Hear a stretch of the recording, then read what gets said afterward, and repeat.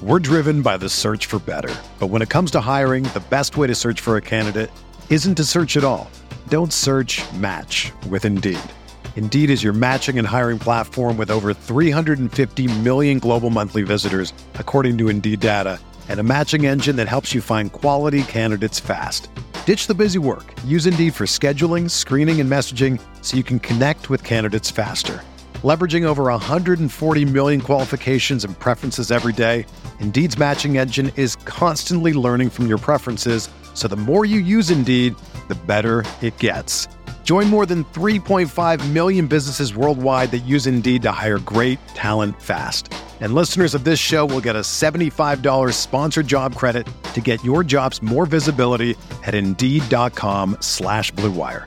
Just go to Indeed.com/Blue Wire right now and support our show by saying that you heard about Indeed on this podcast. That's Indeed.com/Blue Wire.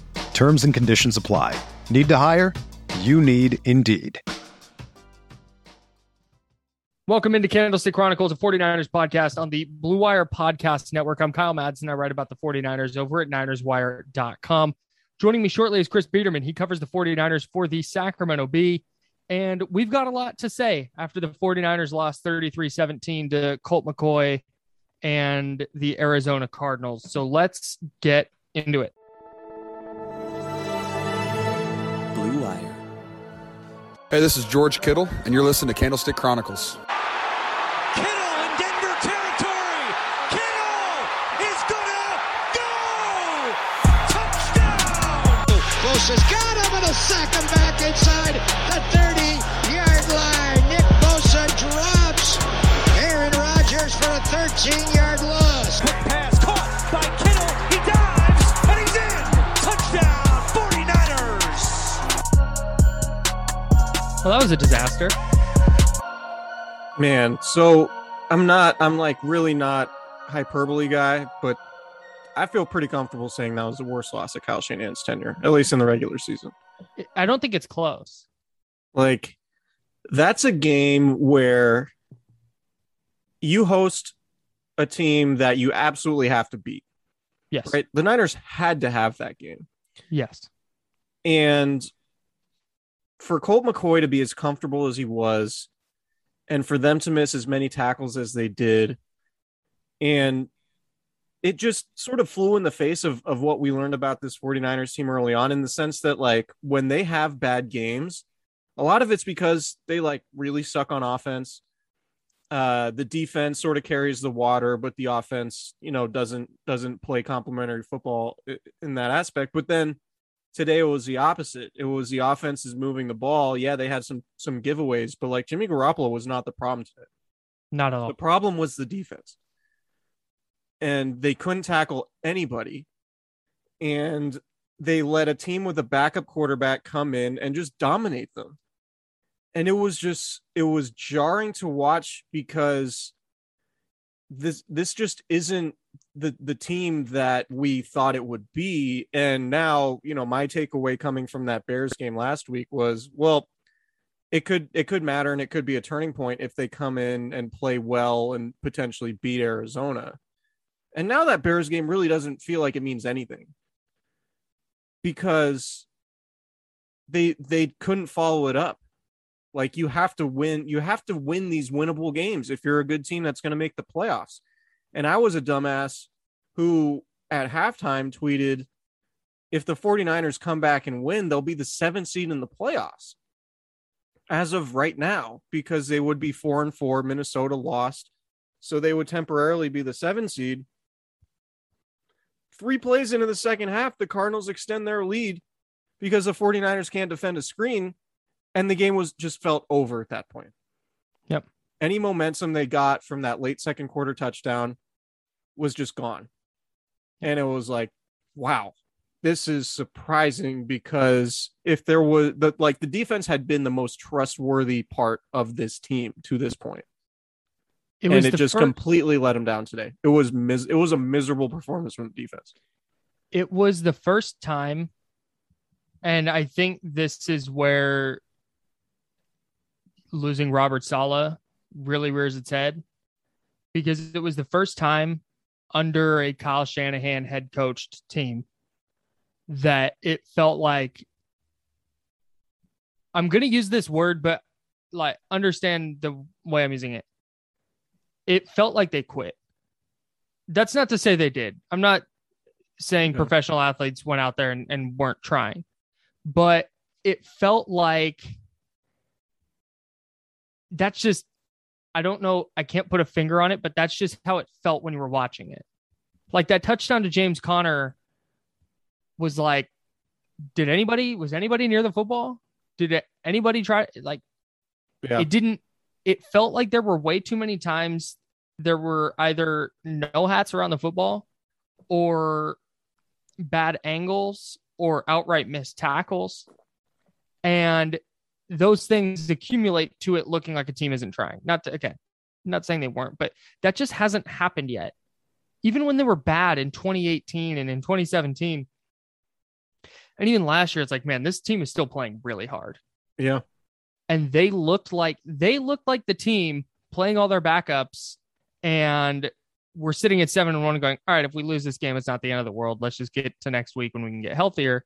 No, they were the team playing against the backups in a game they needed. Yeah. It's the first time that I think you can squarely look at the coaching staff from Kyle Shanahan on down and question, like, what the hell happened this week? Right. This isn't on the quarterback. This isn't on the injuries.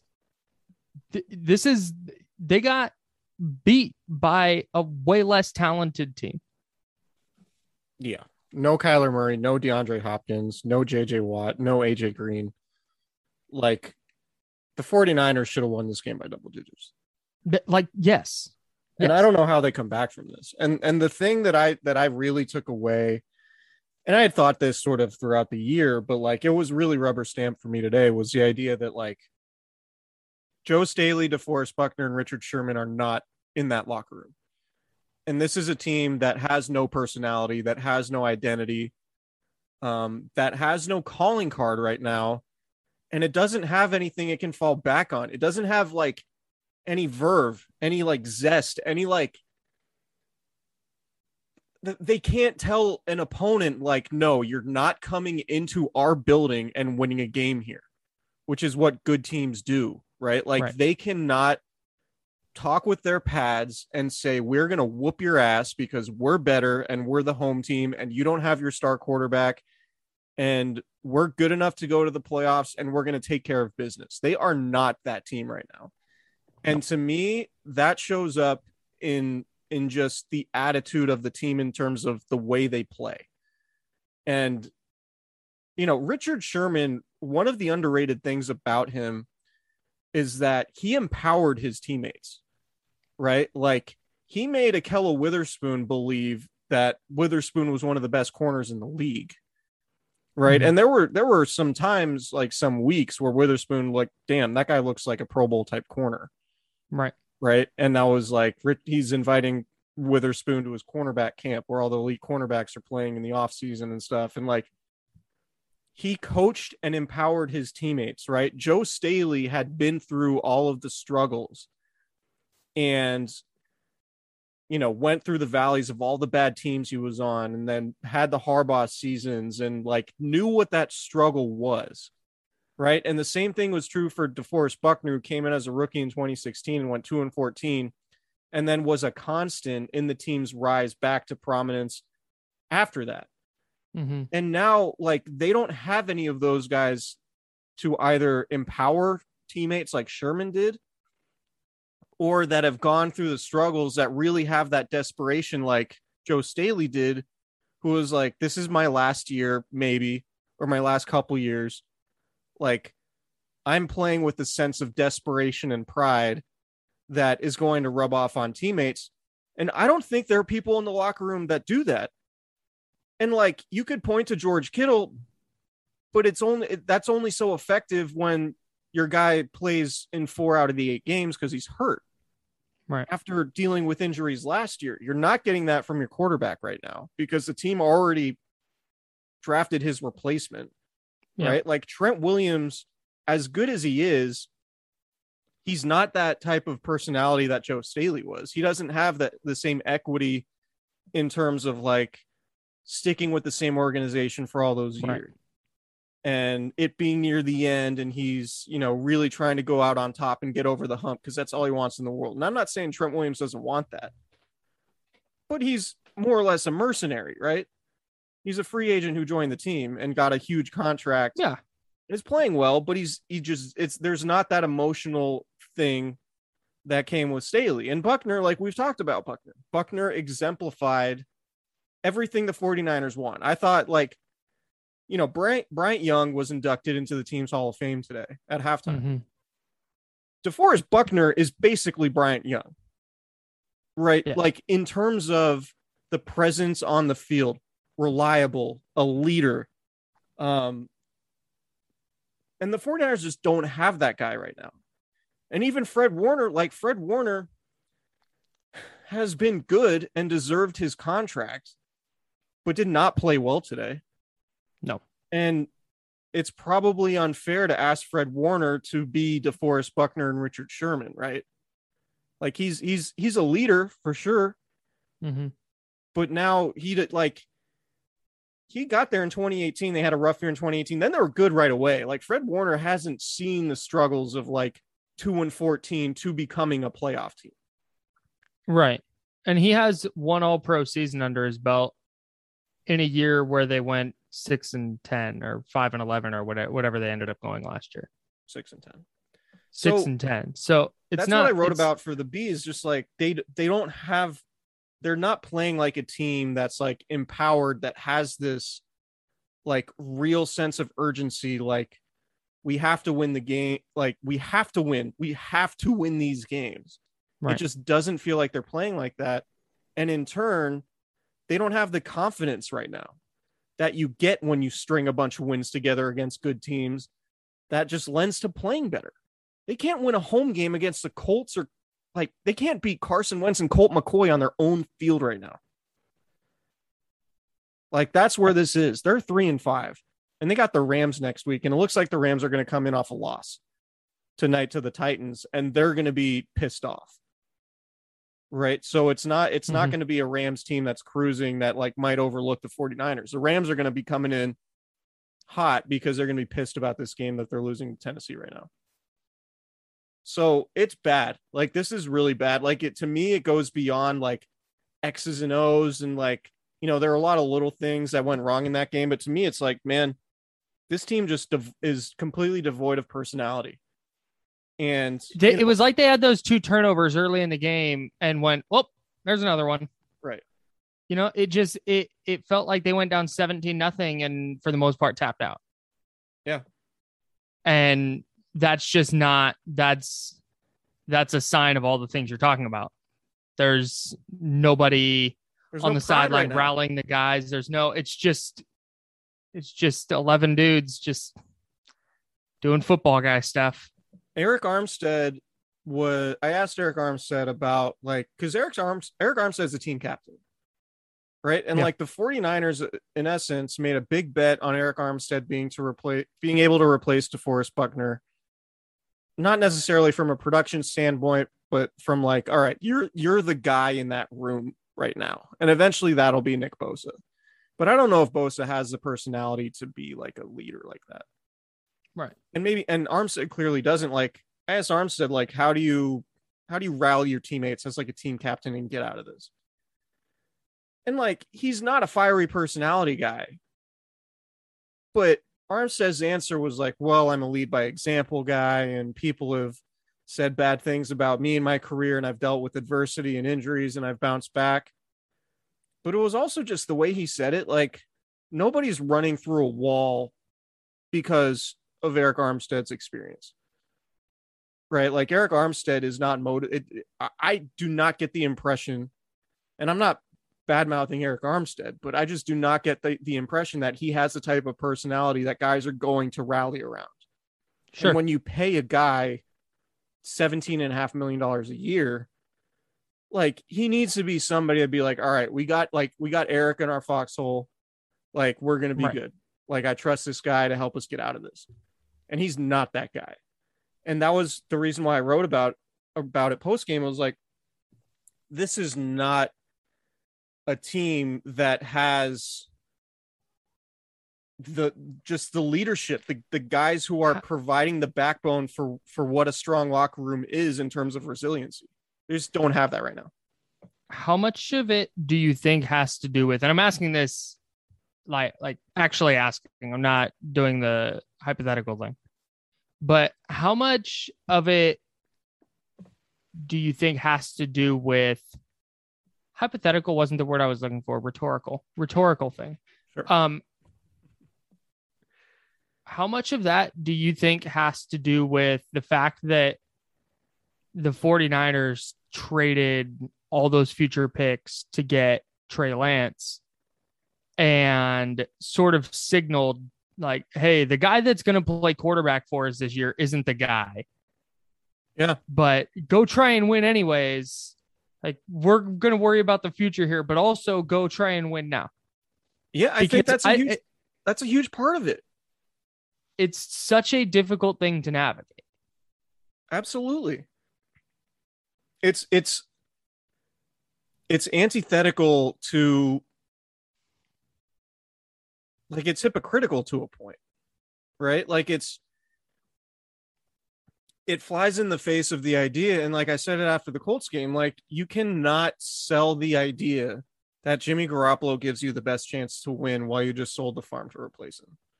Right. And part of I bring up Sherman and how he like empowers teammates. Kyle Shanahan doesn't feel like he's empowering anybody right now except Jimmy Garoppolo.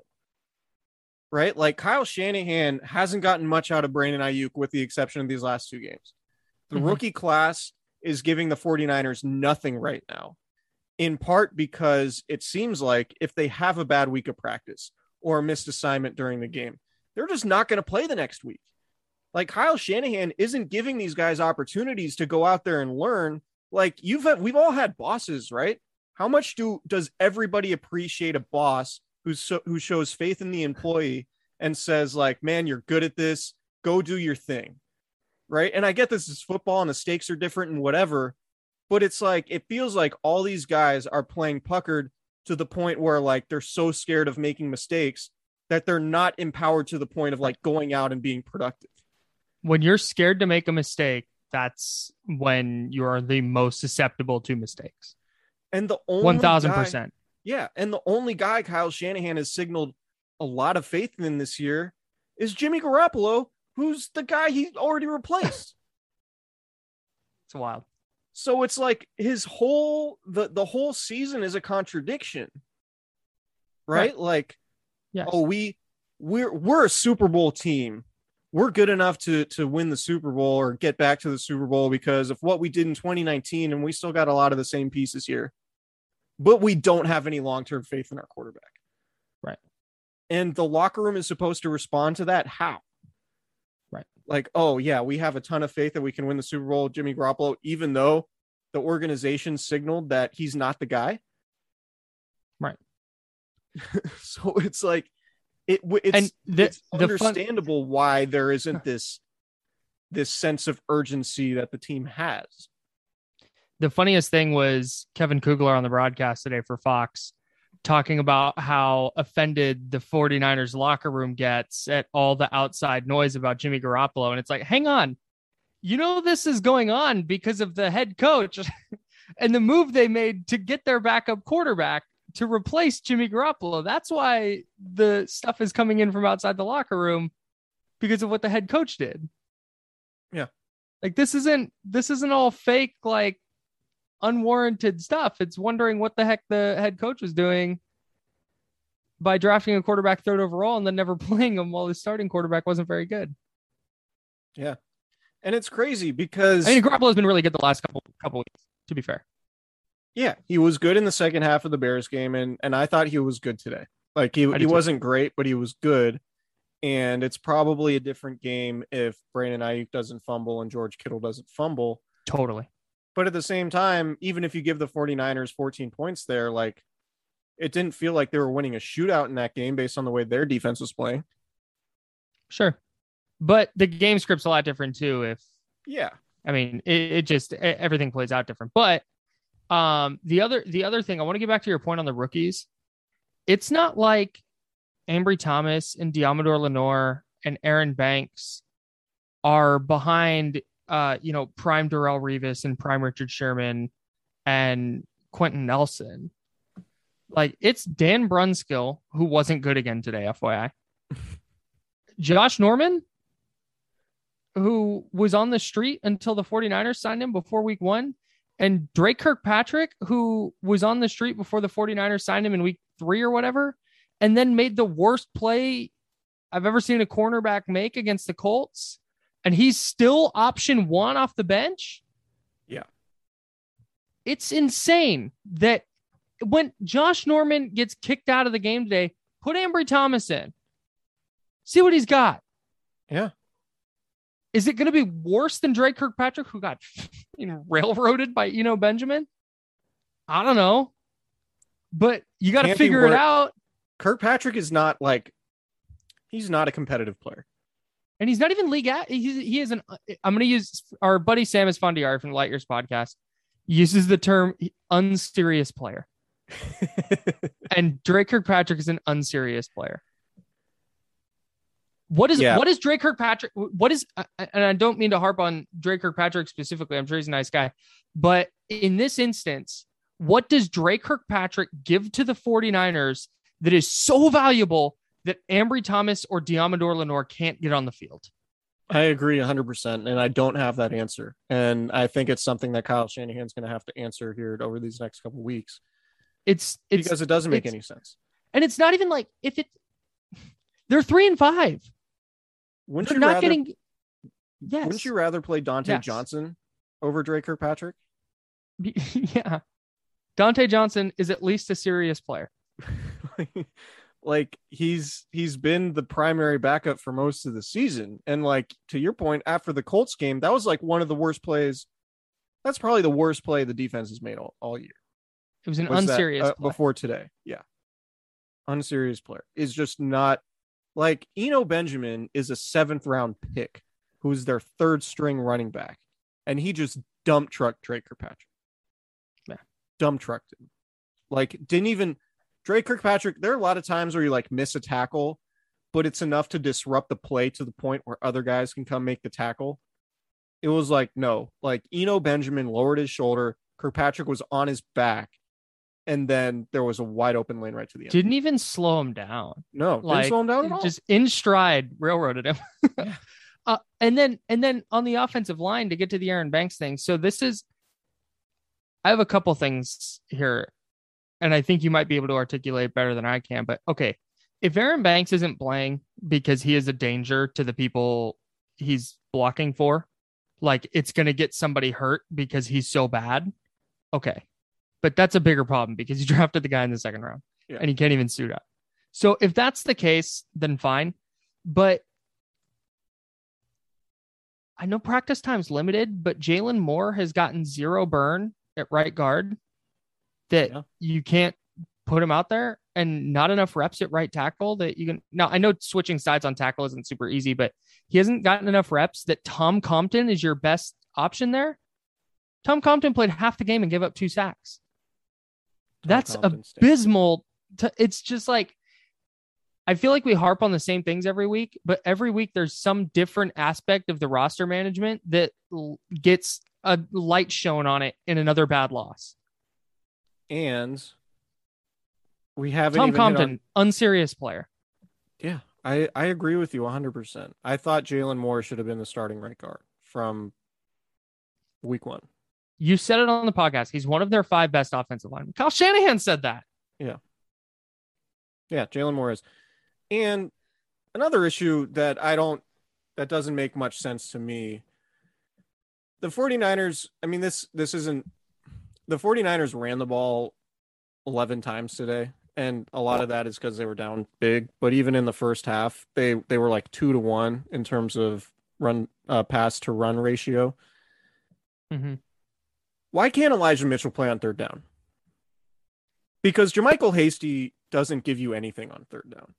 And I don't think it's a coincidence that the 49ers are bad on 3rd down and have JaMychal Hasty playing on all their third downs.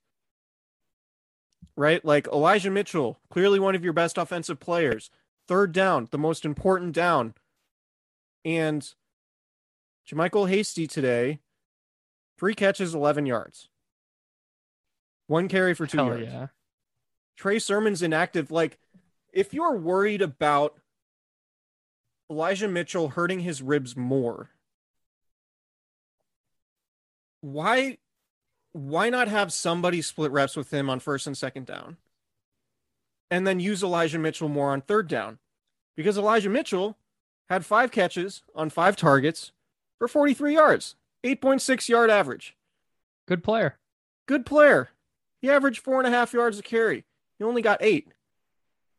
And like, They got Jeff Wilson Jr. active though. Who didn't play? 0 snaps. So like, Kyle Shanahan, who used to be so good at managing a running back group, a group of running backs and rotating them in to the point where us as viewers and people covering the team had no idea which running back was going to go off that week.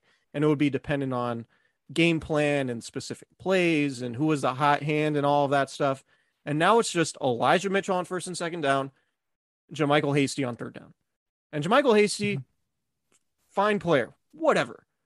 He does not give them much on third down at all. And you're taking one of your best playmakers off the field on third down in favor of JaMychal Hasty for reasons that go beyond me. Because Elijah Mitchell proved today he can catch passes. And maybe JaMychal Hasty is the world's best blitz pickup guy. But you're using him as a receiver. That's right. So what are we doing? Yeah, I don't even think he's that great at blitz pickup. No, he's like But 5'8" and like 190. If you're the opposing defensive coordinator and it's 3rd and 3 and you see Elijah Mitchell leave the field, you're like, yes, great. Like that. Yeah. I don't understand it. There's no parts of what the 49ers are doing offensively with their personnel that makes a lot of sense. No. And you could say the same thing about the way their secondary is being handled too. And I don't know if this is Corey Unland or D'Amico Ryans or what making this call, but it's just like the cornerback thing is just so odd. Like, there's no way to reconcile the fact that Dre Kirkpatrick is somehow more playable than Ambry Thomas or Diamador Lenore. There just isn't. Even Dante Johnson is more playable than Dre Kirkpatrick. Right? And you've harped on Corey Undlin before from the standpoint of like, he was a coordinator on one of the worst defenses in recent history. And now he's a Niners secondary coach. And I get they're different jobs, but like, the 49ers drafted 2 cornerbacks and neither of them are contributing at all. When it was very clear they needed their cornerbacks to contribute. Yes. What they did with the secondary hasn't made sense all year. And it was, I mean, we talked about it when Jason Verrett went down. They banked on Jason Verrett's health and lost, and then had no option outside of that. And you can say, well, they drafted 2 cornerbacks. That's great. But those cornerbacks are not playing. One of them's not even suiting up. So have they had both of them suit up in a game this year? I don't think they have. Yeah, they both played in Detroit. Okay. That was pre-Dre Kirkpatrick, though. In the Dre Kirkpatrick era, they have not both suited up. So now, like I said, I don't want to put the cart before the horse here, but Aaron Banks, Trey Sermon, Diamador Lenore, who I thought was fine when he was playing. Like, he had some mistakes, but you learn by playing. And Ambry Thomas, that's 4 draft picks that can't get on the field. Like, there's a larger issue here than the 2021 season, because the 49ers are just burning draft picks. Yeah. If it turns out, maybe they drafted Trey Sermon to play with Trey Lance and he's going to run for 1,000 yards next year. And maybe Ambry Thomas just needed a year after taking 2020 off, and he's going to be fine. And Deommodore Lenoir is going to be a great slot corner, and everything's going to be okay. But as of right now, in the 2021 season, when they could use some reinforcements on the offensive line, in the secondary, get some help at running back, they can't lean on any of their draft picks. That's not good. No. And it's a theme that, okay, week 1, all right, it's kind of weird. Week 2, okay. We're in week 9. Yeah. We know they have bad players that continue playing. Right. Like, I don't think it's a coincidence. Like, Talanoa Hufanga is doing an okay job, but he got to play a ton. Well, he played in preseason. Then he got some snaps here and there, and now he's starting. And he's getting better as he continues playing. Yep. The baffling thing with Trey Sermon specifically is that I didn't think he looked bad against the Seahawks in week 4. 89 yards? Yeah. And then he had one carry against the Cardinals, and I think it went for like 7 or 8 yards, and that's the last time he touched a football. Yeah. I don't get it. And like I said, I hate to keep harping on the same things, but the 49ers keep losing because of the same issues. Right. Yeah. So that's kind of, they haven't won a game at home in 13 months, basically. Nick Bosa said it, that like, when you're turning the ball over and you can't get takeaways, that's a sign of a bad team. And that's what the 49ers are right now. Yeah. I think that sums it up very succinctly. Like, on paper, it makes sense, but what they're doing on the field, and I wrote about this at Niners Wire, but I understand there's 9 games left, and maybe they go 7-2 in those 9 games. And they make the playoffs. But it's hard to circle anything concrete right now that says like, oh yeah, that could happen. I'm 10-7 sounds like impossible based on what we just saw. Yeah. And it's probably going to take 9 or 10 wins, which means they basically have to be one of the best teams in the league for the rest of the season to get to the playoffs, given that they're 3-5. Yep. And the problem is they've given no reason through 9 weeks to think that there's some switch that's going to flip. Yeah. And ultimately, I mean, there were a lot of issues today, and not a lot of them related to the quarterback.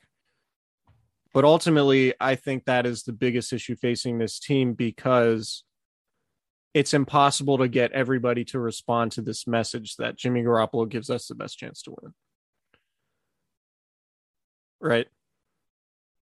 Because I don't Jimmy Garoppolo has equity in the locker room, and I know a lot of people talk about how, Jimmy's well liked and, they love him as a leader and all that. And I'm not saying that's untrue, but it's really hard to believe that to your core when you see your coach decide this is not the guy long term for us.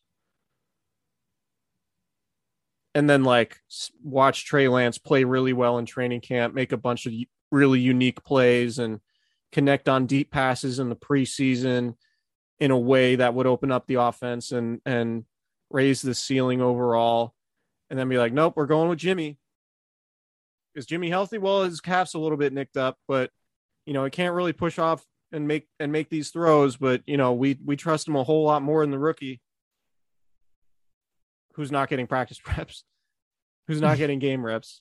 So it's like, yeah, you can justify not playing Trey Lance because he's not ready, but you're not doing anything to make him ready. Like, people talk about Mac Jones. You know why Mac Jones is playing well? Because he's playing.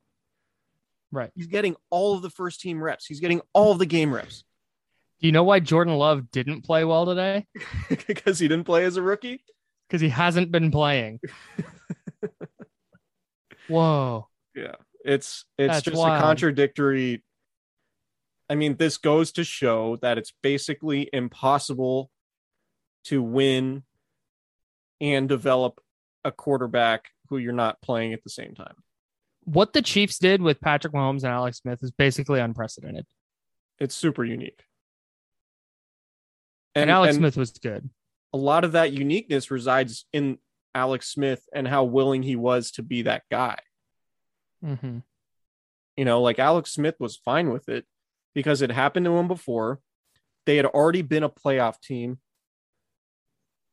And you could trust Alex Smith to be an efficient quarterback. Like you already had a roster good enough to get there. Mm-hmm. And now it's like the 49ers are clinging to 2019 and it's like, that's just not there. 2019 is gone. You're not replicating that. That's not coming back. 2019 was gone when they traded DeForest Buckner. Agreed. In 2019, they embarrassed a lot of quarterbacks. Yeah. A lot of starting quarterbacks. It was a lot of like, this was this quarterback's worst performance of his career type of nights. It took like 2/3 of the season for people to really come around on the Niners because like, oh, they haven't played anybody. Right. But they were dominating everybody they played. That defense would just embarrass offenses. What they did to the Packers was insane. What they did twice to the Packers. Yeah. And now they can't even beat Colt McCoy. Oof. Yikes. So James Conner, though. Three tutties, 176 total yards, I think. Untackleable, apparently. On my bench in fantasy. Yikes. Tough scene for your boy. Tough scene. I wonder if I still won. There were a lot of just banana scores in the league today.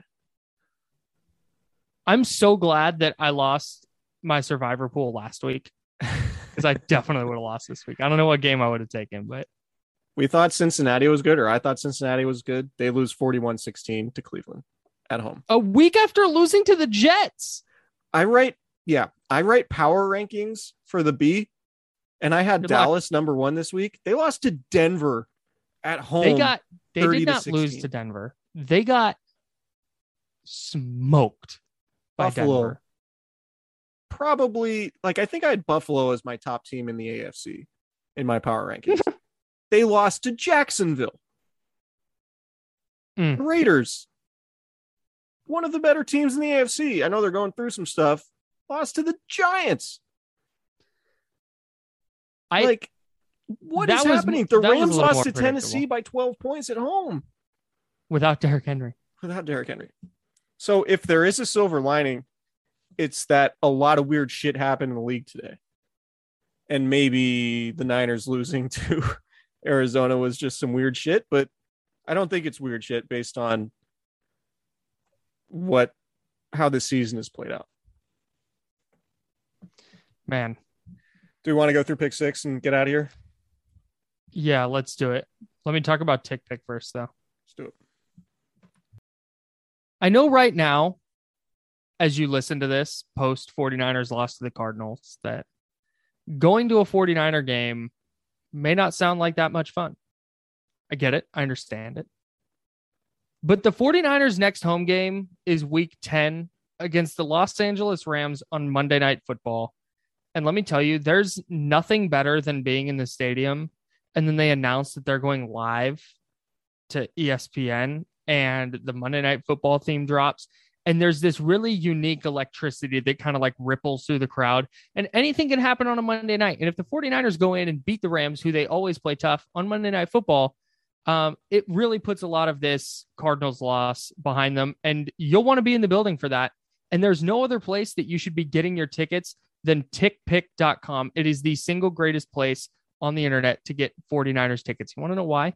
It's because TickPick, that's TickPick, is the original no-fee ticket site, and the only one you'll ever need is your go-to for any and all NFL tickets. So TickPick got rid of those awful service fees that other ticket sites charge, where you find these really cheap tickets and then you go to check out and all the fees and everything wind up being more than your actual tickets. I've experienced that more than once. They've eliminated those.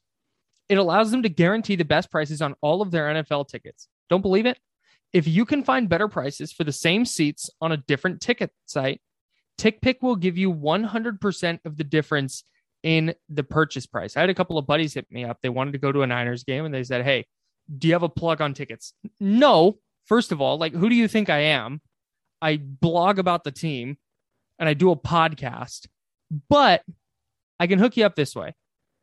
I can hook you up with TickPick, tickpick.com/candlestick. And they went there. They got their tickets. They had a great time at the game. Despite the outcome, they had a great time at Levi Stadium.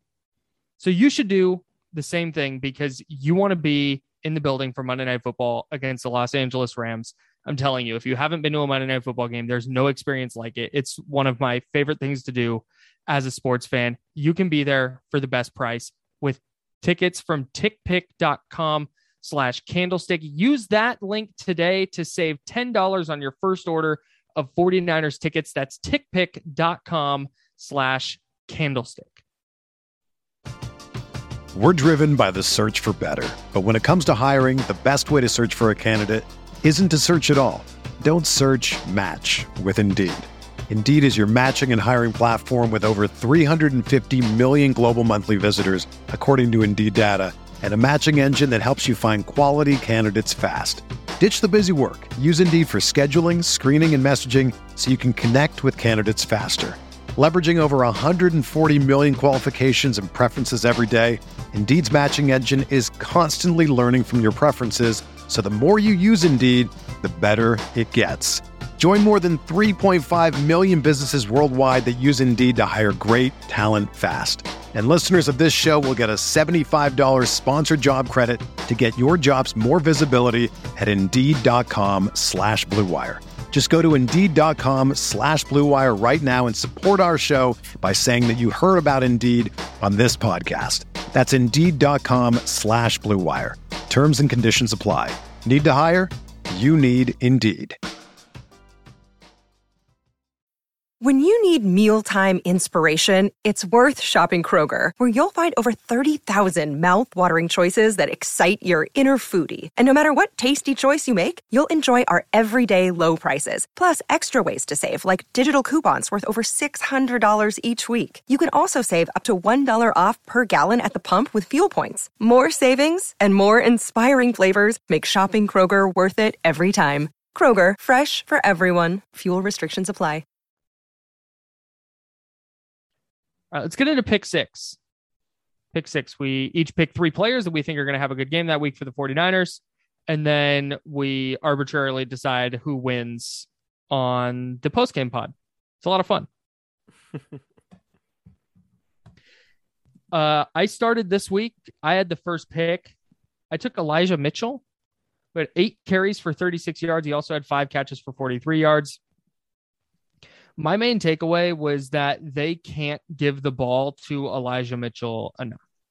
Agreed. I thought they got away from running way too early. And I know they fell behind, but there was no run-pass balance, really. The first play of the game was a 9-yard run to Elijah Mitchell. The rest of the series was passing plays, and they punted. And like I said, at halftime, I think it was 8 runs and 16 passes, and they only had 3 or 4 runs in this entire second half. And I get you're behind, but like Kyle Shanahan after the game was like, "Oh, they're in a lot of 6-man fronts and all that stuff." It's like, okay, they're in 6-man fronts. You run wide zone, you should be able to like get away from all the humans who are crowding the tackle box. Right. But they need to be balanced. The reason why you're moving away from Jimmy Garoppolo is to get a quarterback that can do things when the box is loaded and you can't run the ball. And if you have Jimmy Garoppolo, it's been proven over and over again that you need to be able to run the ball well if you're going to win games. You can't just have Jimmy pass it 40 times and win. That's just not how it works. It happened a couple times. New Orleans, 2019, again. 2019 is gone. So, yeah, I'm with you. Elijah Mitchell needs as many touches as possible.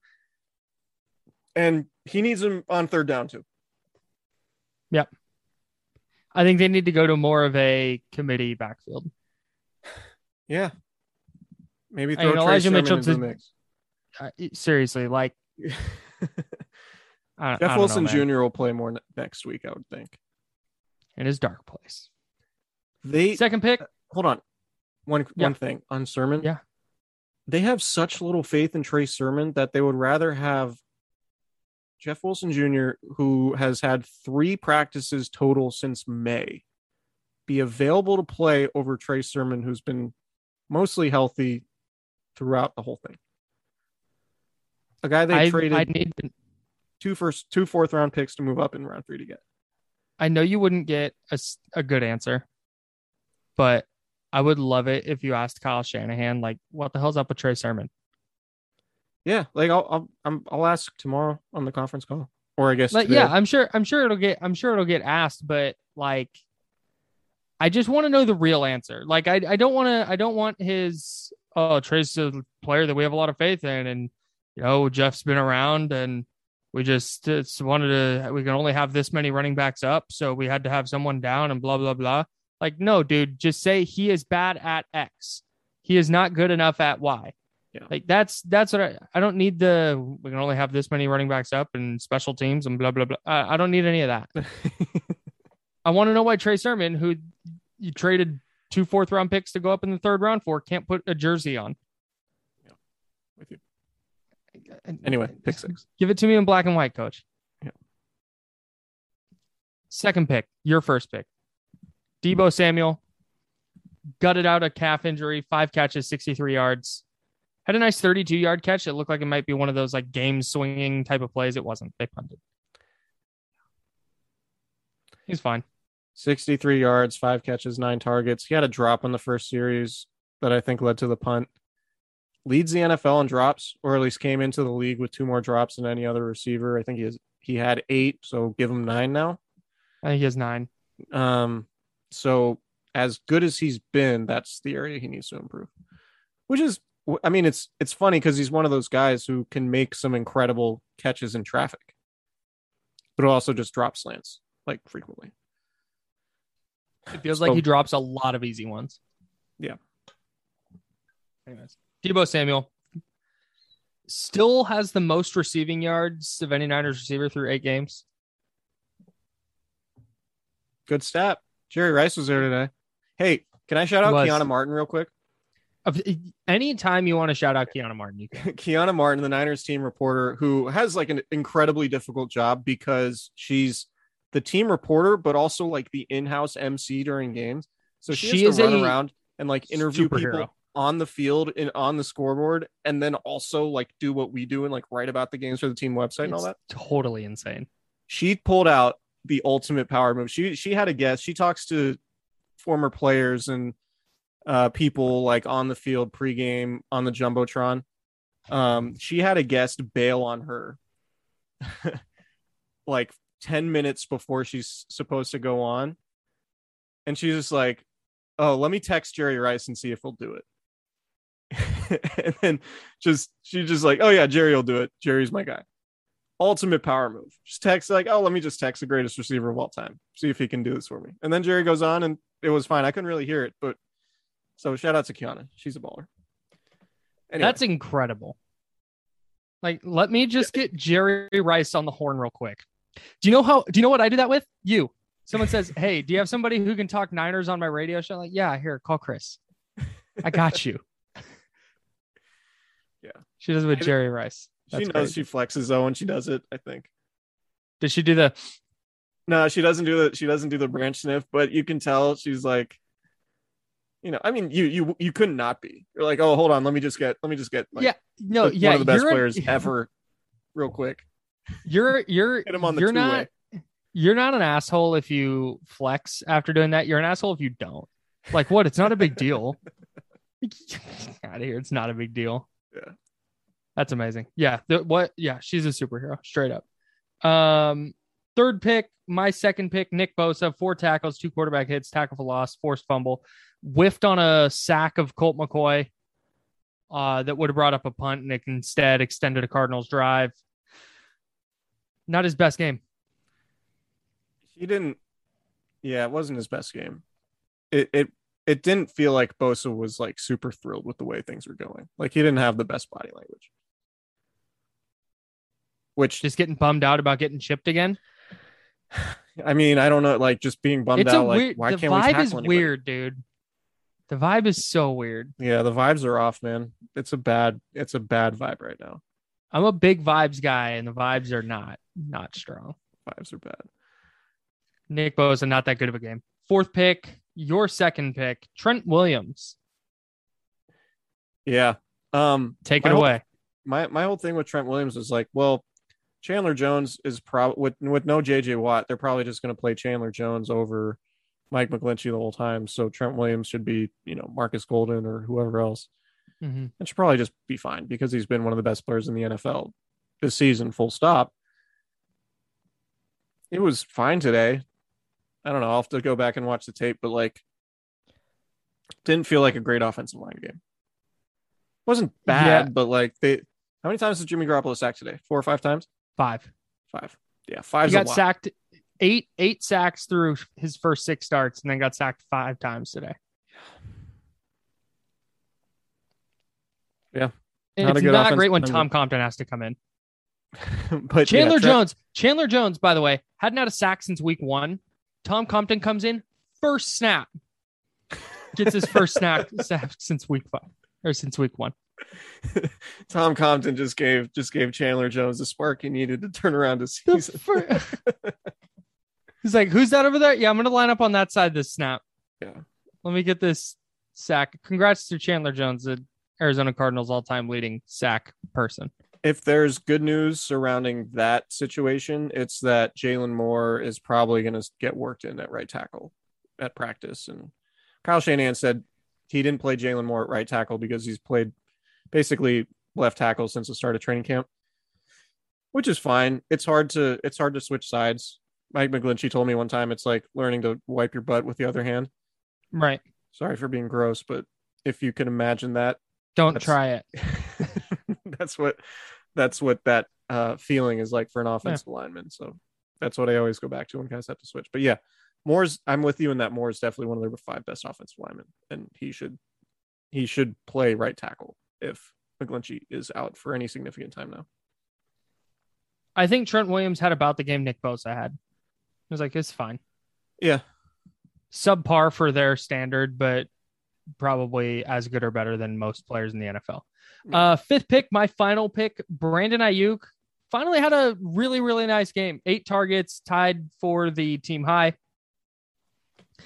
Check that. Deebo Samuel had the team high with 9 targets, but Brandon Ayuk, 8 targets is his high for the season.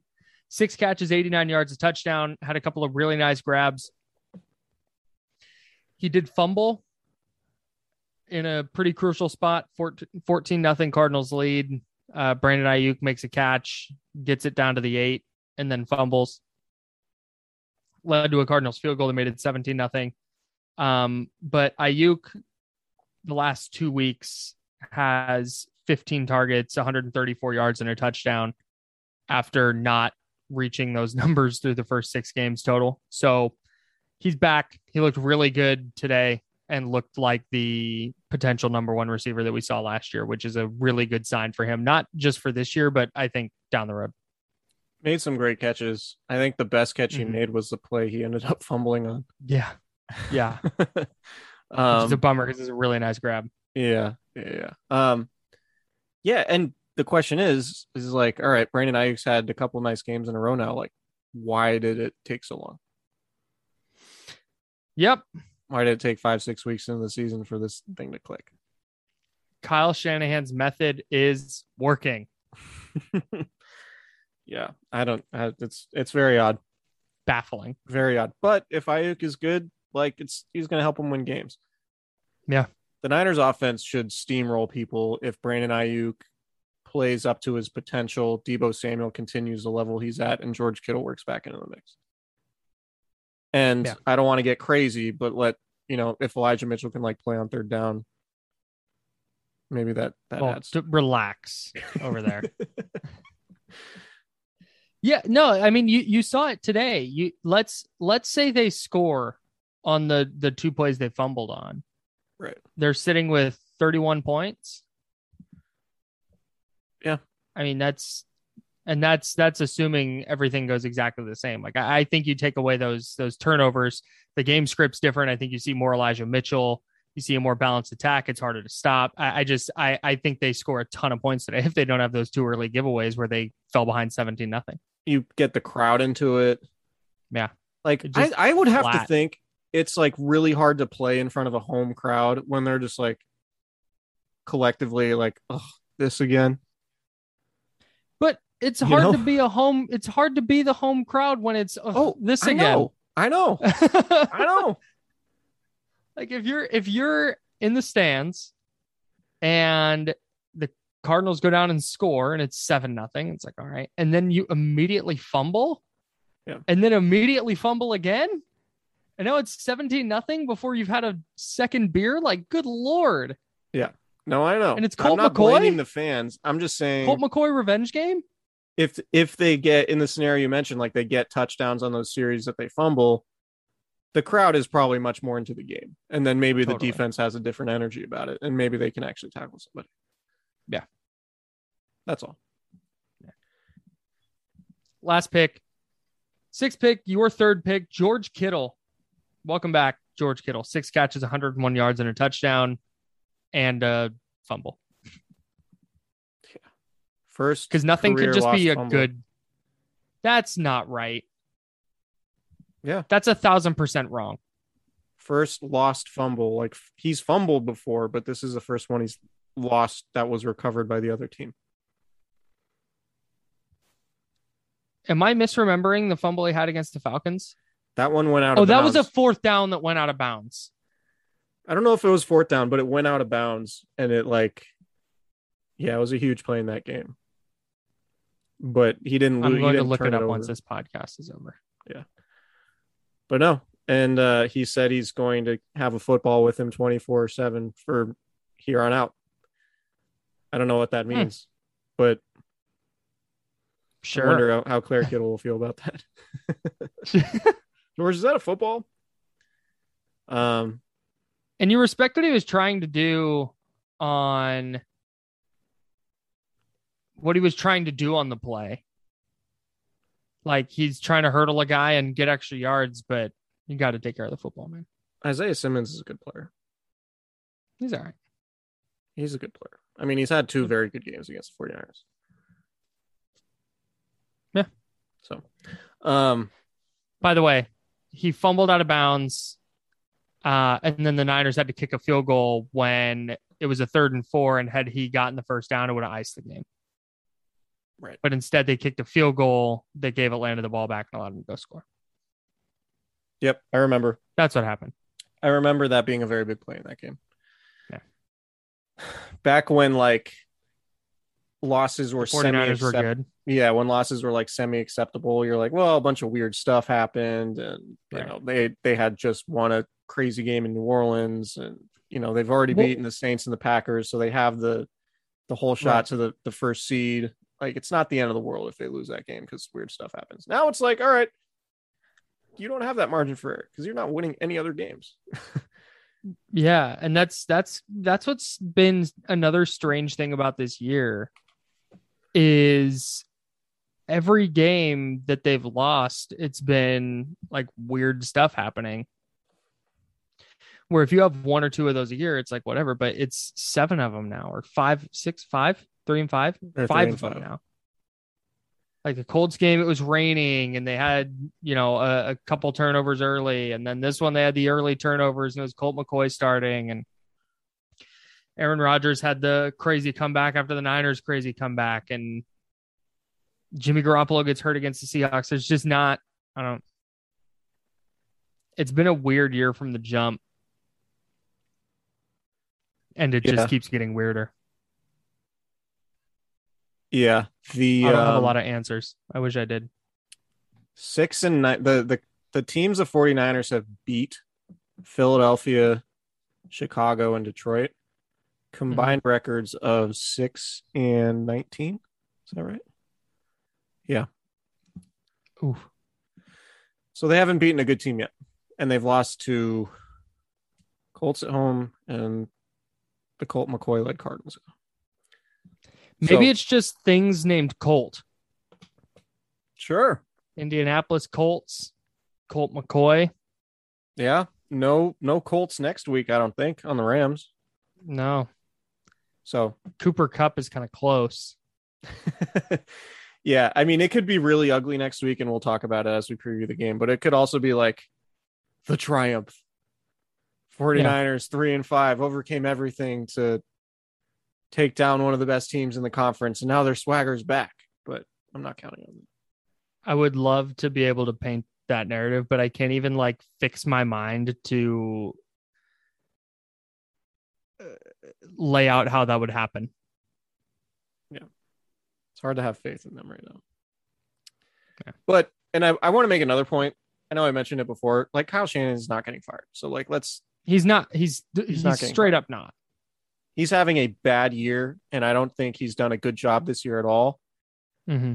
But he has more equity than that, than just like, oh, a bad season means he's done. Like, ultimately, what's going to define Kyle Shanahan in the eyes of Jed York is whether or not Trey Lance can be the franchise quarterback going forward.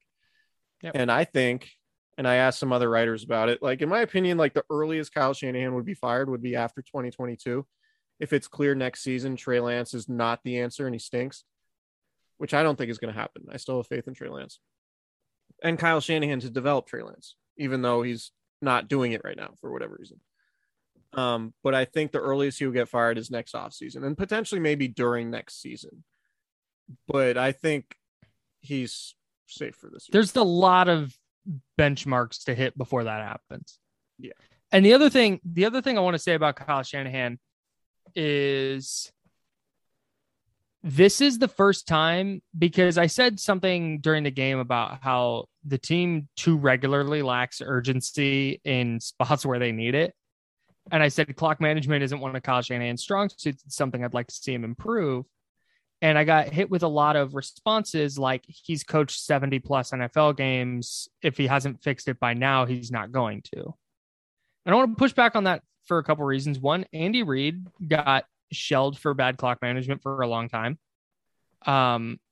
Two, the 49ers haven't been in a ton of spots where it's mattered that much. And three, this is the first time Shanahan is dealing with actual adversity that he can't just point to the injury situation and say, well, if Garoppolo was healthy or if this player was healthy or, oh, Nick Bosa is out. Like there's no excuses anymore. And if he's any kind of coach, which I think he is, I think he's a smart guy. There's going to be some reflection on what happened this season, because he's not going to be able to go, all right, injuries, we'll get healthy and we'll just keep doing what we were doing in 2019 will happen again. It's going to force him to look inward a little bit and figure out like, okay, hey, in this spot against the Packers in a game that we lost, it could have been handled differently. How can we handle that differently? There was a point today where it was 31-14 with a little bit of time left in the third quarter, and they were like huddling up, and it's like you need three scores. You may not get three possessions. Like you got to maximize these. So I think this is going to be the first time that he's actually had to look at himself and change things about himself. And if there's not a little bit of some kind of discernible change next season, that's when I would start to get concerned about his long-term viability as a coach, and also the Trey Lance thing. He should have went for 2 after the Ayuk touchdown today. Yes, that's probably after the Ayuk touchdown. They could have made it a 16-point game, a two-score game if they get a 2-point conversion there after being down 24. He didn't. He said they thought they would have more possessions than they did. That ultimately was not true based on how the game played out. Also punted on 4th and 13 in Cardinals territory, down 3 scores, which is like pretty egregious as it happened. But then they got the ball back in roughly the same spot, like 2 minutes later after forcing a 3-and-out. So it was a bad decision at the time, but the way it turned out, pinning him deep and then getting a 3-and-out there, or whatever it was, the Cardinals didn't move the ball. It wasn't that bad in hindsight, but no, it wasn't a good Kyle Shanahan overall hasn't been particularly good in game management. The thing about that 4th and 13 punt was how like helter skelter it was, because it was like, okay, let's go for this. And then halfway through the play clock was like, never mind, punt. Right.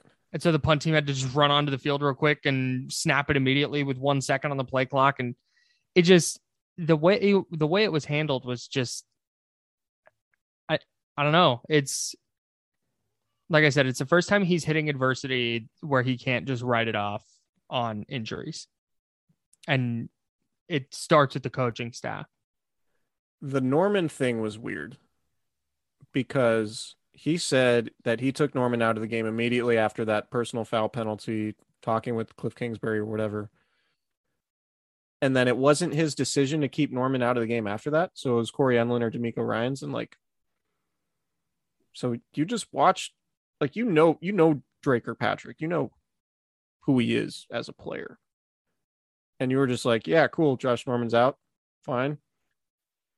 You know, like, I don't think Josh Norman's awesome at this point, and he obviously lost his cool and made a bad mistake with that taunting penalty, but it was also like, get him back in the game because he's a lot better than Drake Kirkpatrick.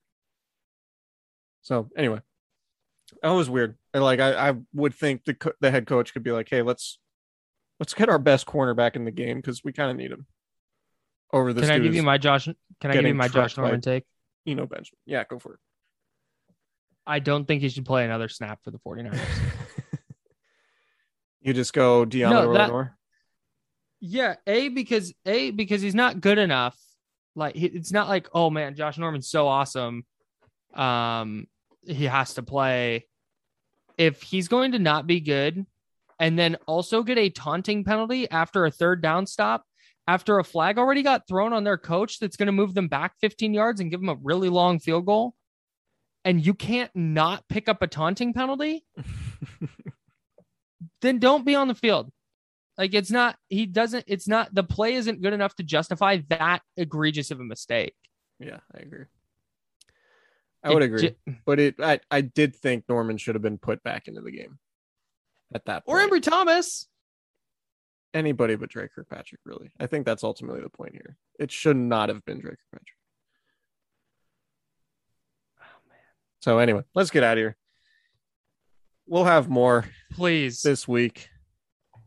But yeah, just not a great game for the Niners. I thought, Kyler Murray's out. Like, they should have won that game by 2 touchdowns. Yes, 1,000%. Hopefully a special guest on Wednesday's pod. We are still efforting, but hoping to have a special guest for Wednesday's pod. Get excited. I'm excited. It's called a tease. And then, so we'll have a Wednesday pod. We'll have another pod out Friday. Normal schedule this week. Thanks, everybody, for listening. Subscribe, rate, review. If you have not, tell all your friends. We're going to keep bringing you 49ers content, whether they win or lose. So, thanks, everybody, for listening. See you guys. Bye.